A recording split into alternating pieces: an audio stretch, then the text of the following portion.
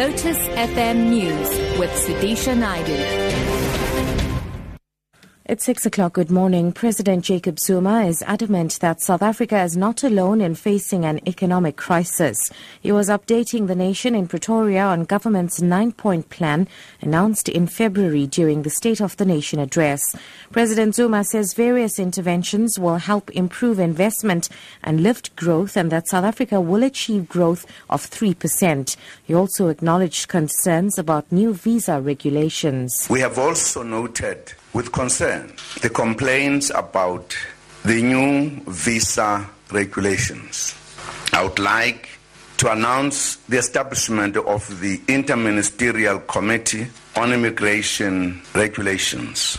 The IMC will address the unintended consequences of the new immigration regulations on various sectors, including tourism and investment.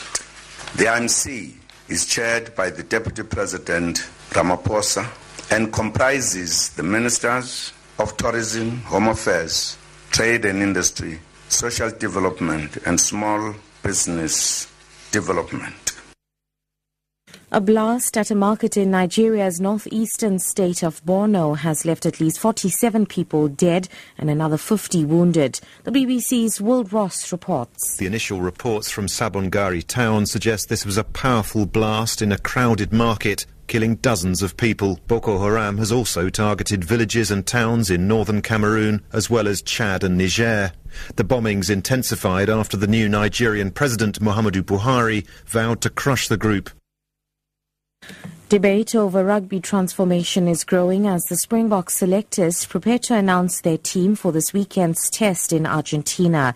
The South African Rugby Union is refusing to confirm whether or not it was investigating claims that 5 black Springboks had approached COSATU voicing concerns over team selections.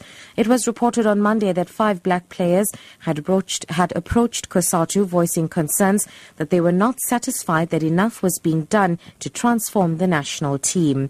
COSATU in the Western Cape said 2 white Springboks had also put their weight behind the matter. And wrapping up, South African defence and technology company Denel has been ranked among the top 100 global defence manufacturers for the first time. Denel's inclusion was announced by the international publication Defence News, which ranked companies based on an analysis of their revenue achieved during the 2014 financial year.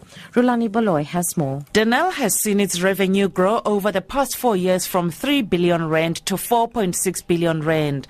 Denel Group Chief Executive Ria Saluji says the company is now 56 in the world and the second largest defense manufacturer in the Southern Hemisphere after Brazilian conglomerate Embraer. Saluji says as a state-owned company, Denel's primary focus is to ensure strategic independence of the South African National Defence Force, as well as to enable it to protect the country's territorial integrity and participate in peacekeeping operations on the continent. Rulani Baloy, SABC News, Johannesburg. Top story: President Jacob Zuma is adamant that South Africa is not alone in facing an economic crisis. For Lotus FM News, I'm SUDISHA Naidu. I'll be back with news headlines at 6:30. It's now time for Newsbreak with Matthew Viren.